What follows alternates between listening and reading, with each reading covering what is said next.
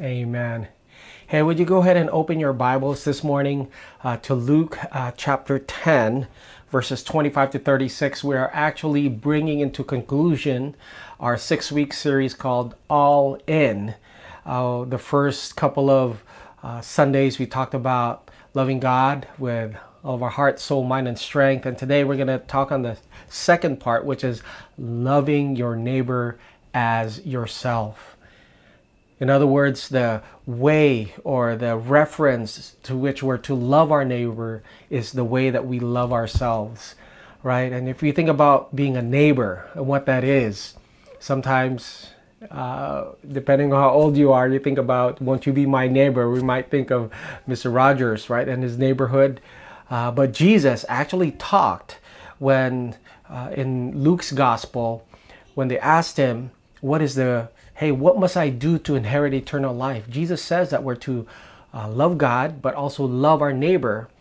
And he talked about the Good Samaritan. And Jesus defines what a neighbor is for us.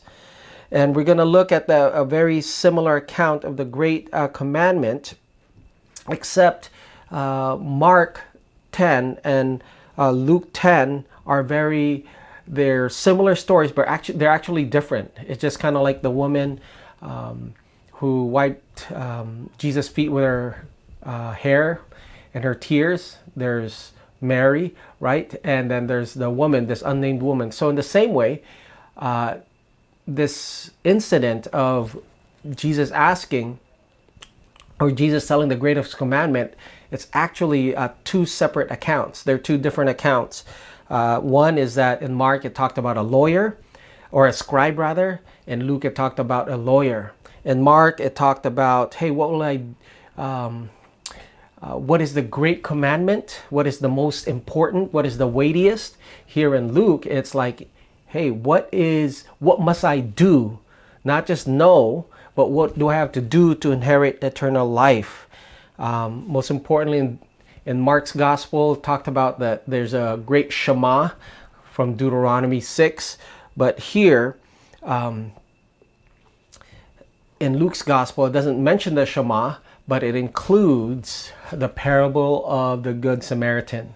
All right, so let's turn our Bibles. Luke chapter 10, verse 25.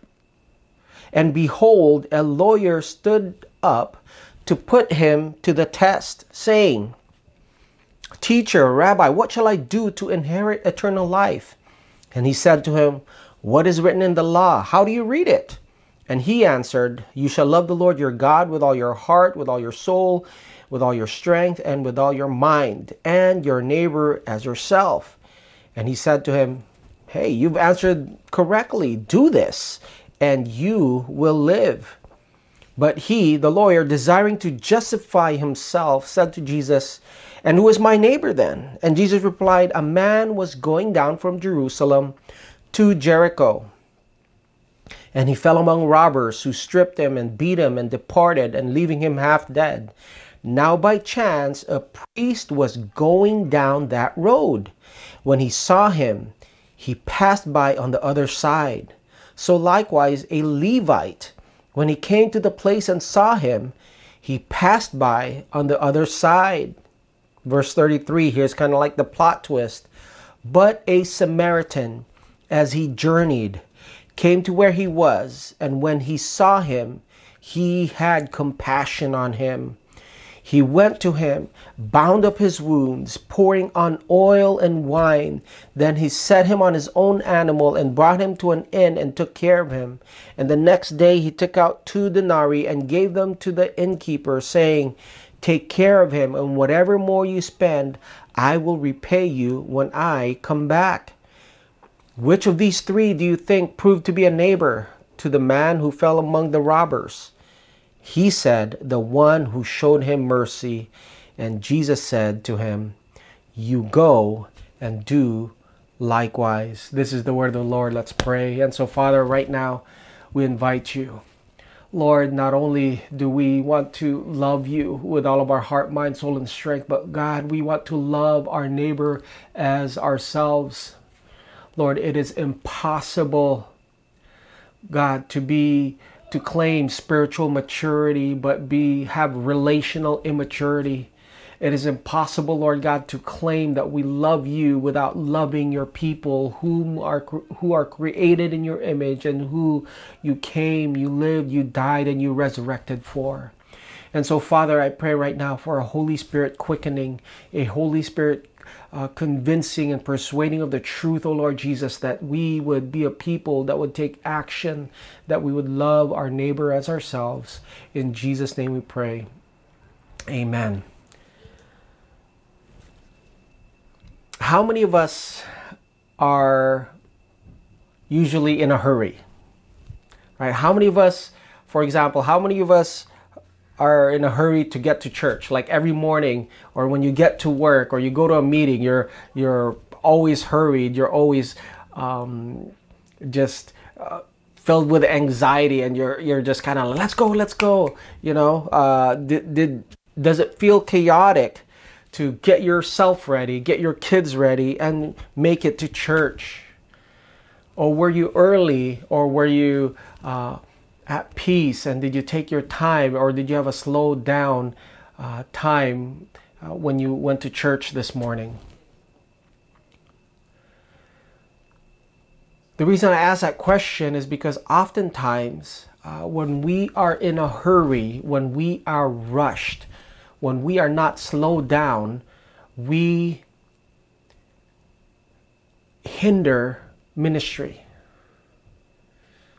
Or to say it another way, like oftentimes hurriness, being in a hurry, being rushed, living a fast-paced lifestyle of going from here to there and always running late, barely making it on time, hurriness hinders ministry.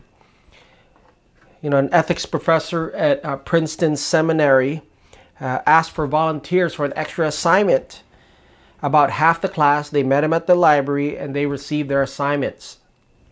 Now, the professor, he divided the students into 3 categories. He gave the first group a group of envelopes and telling them, hey, go proceed immediately to Stewart Hall. And he told them, hey, you guys have 15 minutes. And if you guys don't arrive on time, you would not get the full credit, and this would negatively impact your grade. So he gave them envelopes and sent them off. 15 minutes. A minute later, he handed out envelopes to 5 other students. But this time, they were all supposed to go to Stewart Hall, but he said, hey, you guys have 45 minutes to get there. And so they got their envelopes and they left. Now, the third group had 3 hours to get to Stewart Hall. And the ethics professor, he did this assignment on purpose.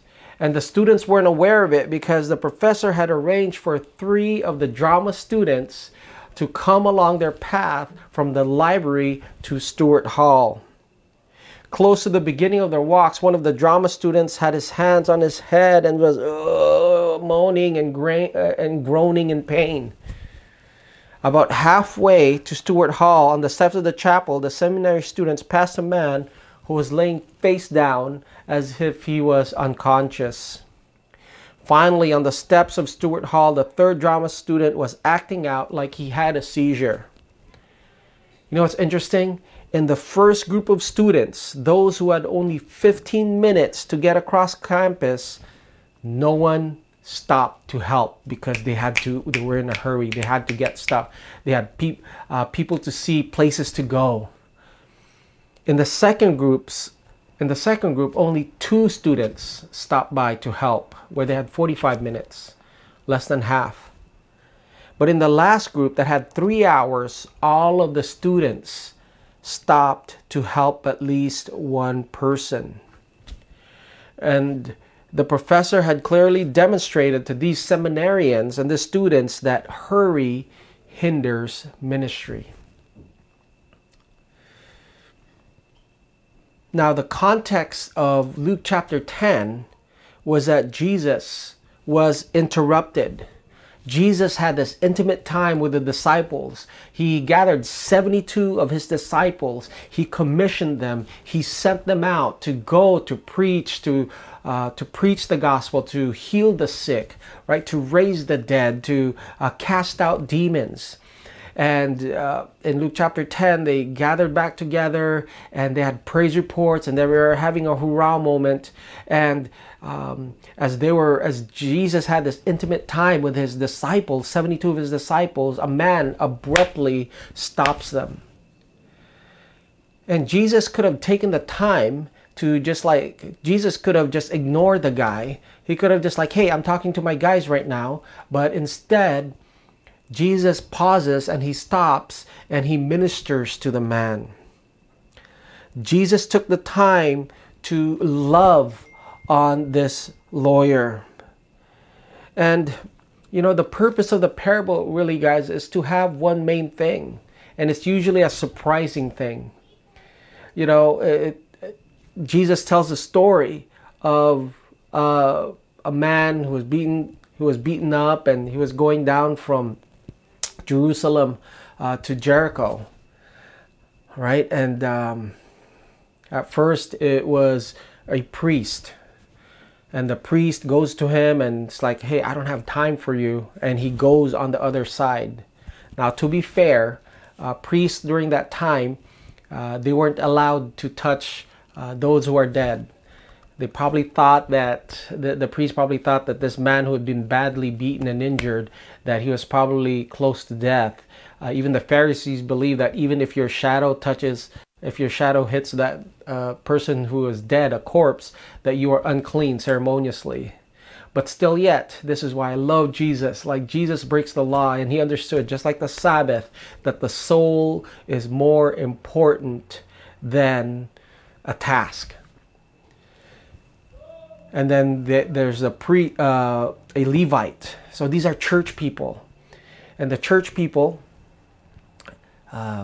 Levite who would set up like maybe a youth pastor, an associate pastor, a children's pastor, or facilities pastor at a church. They would saw this man that was beaten up, and he too went on the other side. And the point of the parable of the Good Samaritan, you guys, is they're supposed to have this surprising outcome or surprising, shocking result. It was a Samaritan.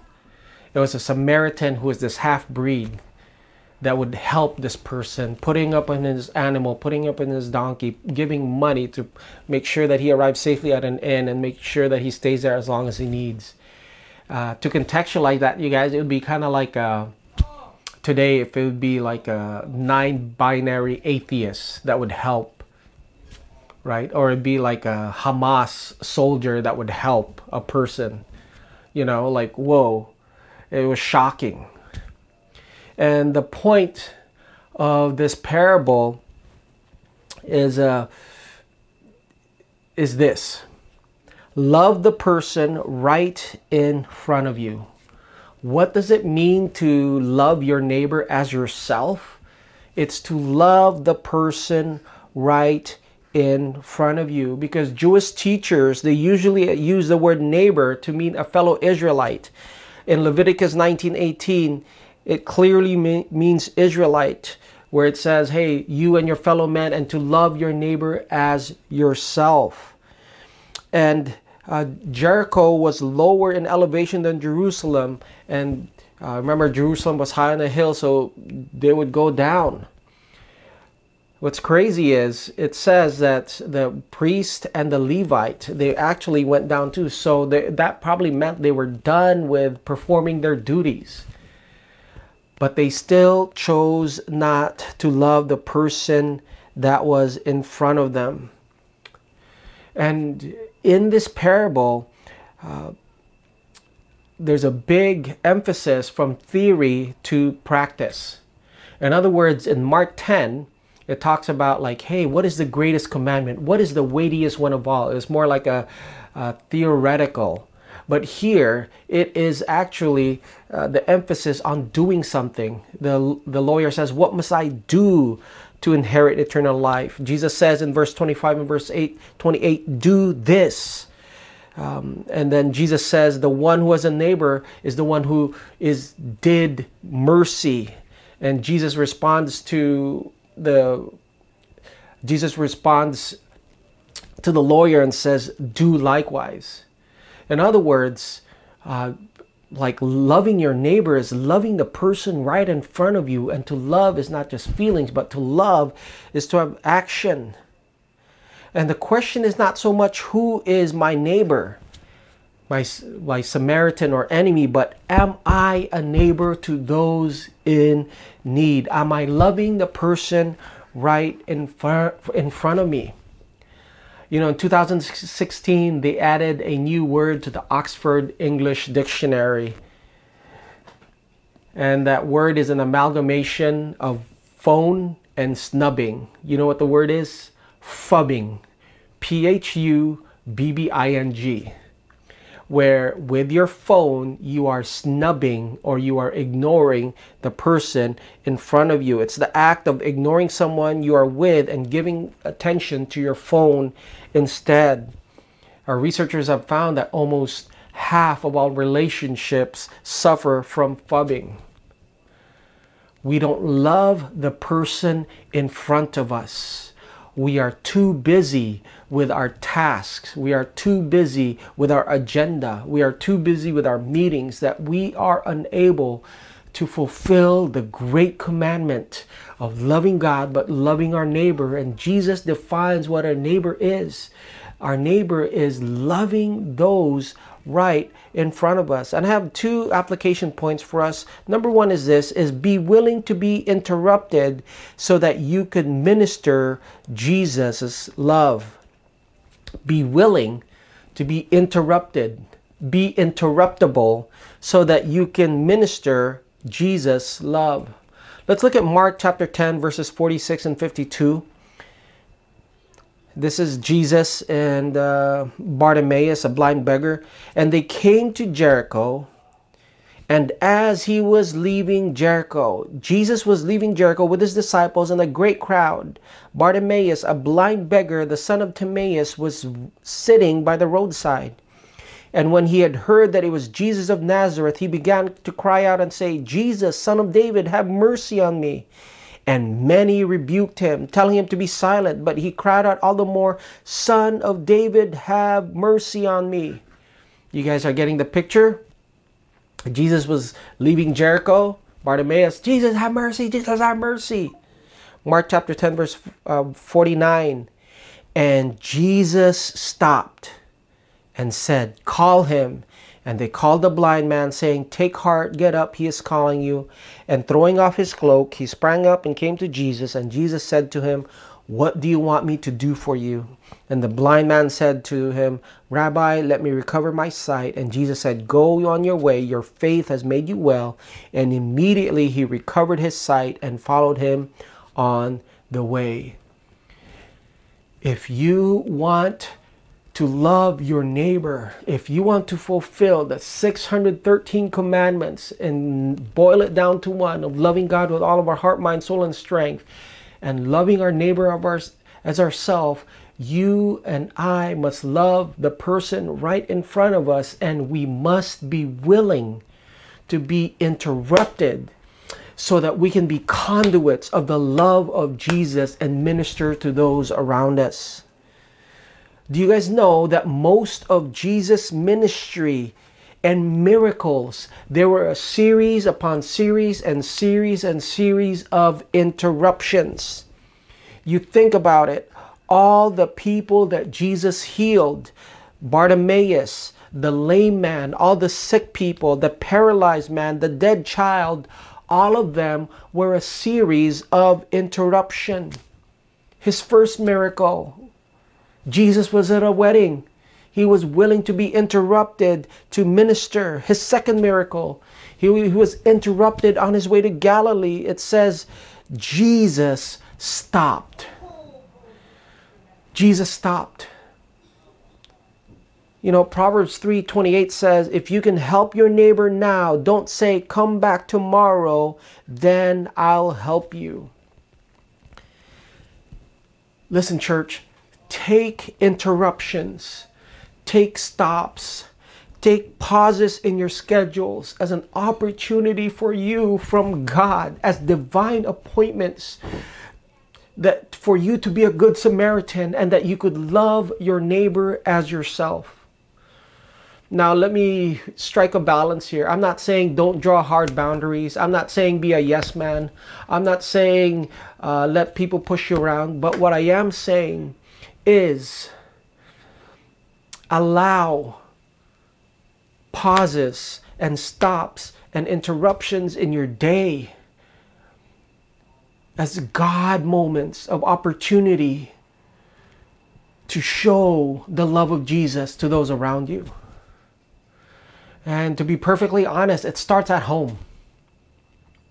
It starts at home, where you're like, okay, I'm home, I need to do the yard, or I need to change the oil in the car, and then your kid's like, hey dad, can you take me to the park? Or your spouse, you need to make dinner, and then you just see your child has a bad attitude, or your spouse needs help with this.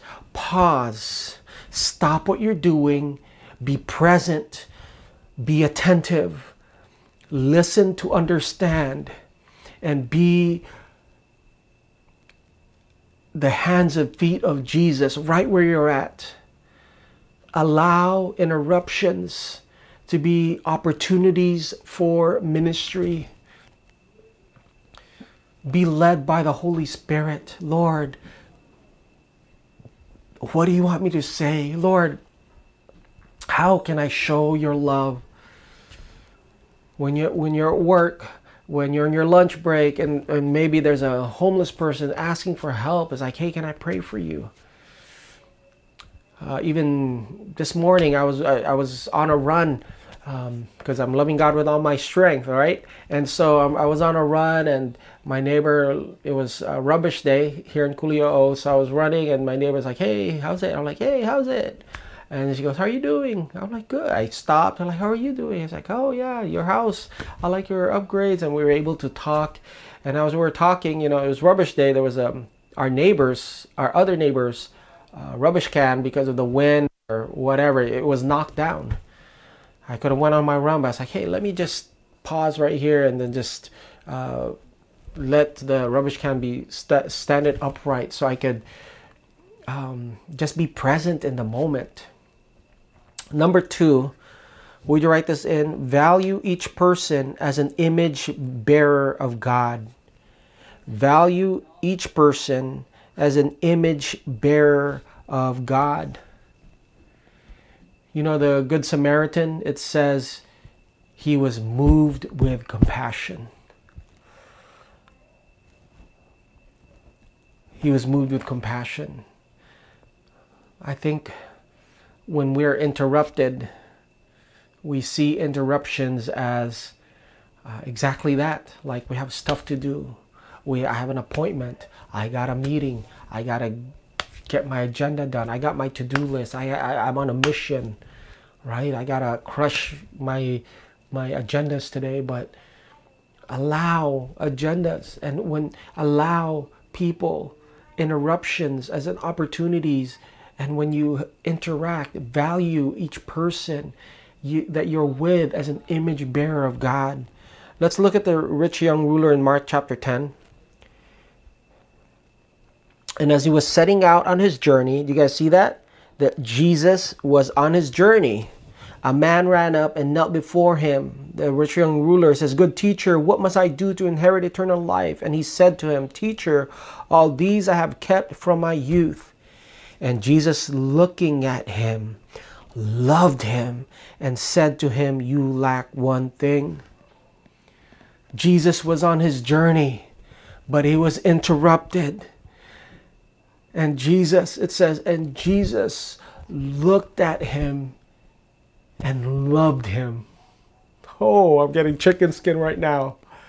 It doesn't say Jesus looked at him and felt resentment toward him. It doesn't say Jesus looked at him and judged him. It doesn't say Jesus looked at him and condemned him. Or it says Jesus, even though he was on his way to a journey, even though he was interrupted, Jesus, he looked at this rich young ruler, and it says, and he loved him.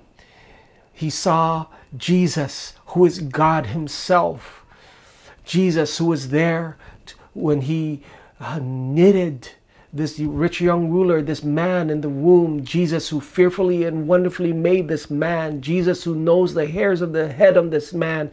Jesus, who created this man, loved him and ministered to him. You know, and this is like another level, because okay, I'm willing to be interruptible or interrupted so I could minister, but this idea of valuing people, treasuring people as image bearer, not as nuisances, right? And this is even Jesus with the little children. The disciple says, "Hey, get out of here. Jesus has more important stuff to do." It's like, no, let them sit on my lap. Let me lay my hands on them so that I can bless them. You know, I'll never forget about 15 years ago, 14 and a half years ago, before we moved here to Hawaii, the season at our church where I was at, it was coming to, the Lord had made it perfectly clear that it had come to a close. And so I was seeking counsel of what I should do next. I sought wisdom. I sought other pastors. I went to our Foursquare district. I went to district supervisors. I was like, hey, what should I do? Am I seeing a blind spot? And just being teachable and humbling myself. And I met up with another pastor who was supposed to be, I was a youth pastor at that time. He was supposed to be a youth pastor for the youth pastors.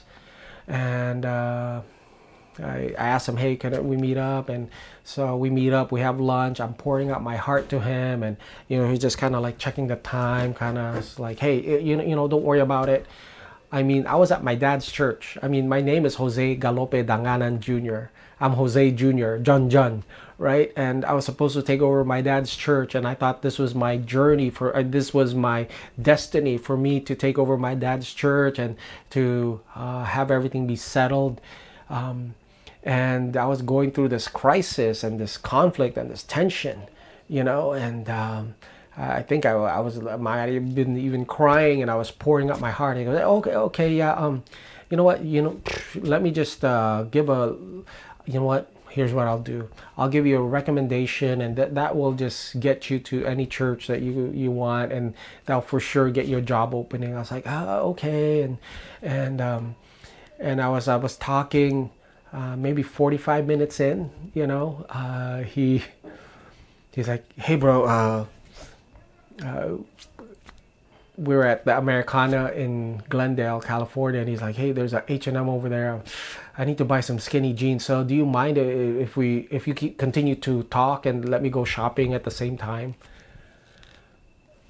Like, oh my gosh, like I felt so little. I felt so devalued. I felt like I was not worth this guy's time. That he's not even willing to stop. And as I'm pouring out my heart and I'm considering possibly quitting vocational ministry or moving or whatever it is, but that was not Jesus. Jesus, when he ministered, he looked and he loved, and I love that. As a dad, I know that sometimes when we're interrupted, when we're in a zone, especially if you're working from home and your children at home, you're teleworking, it's so easy not to love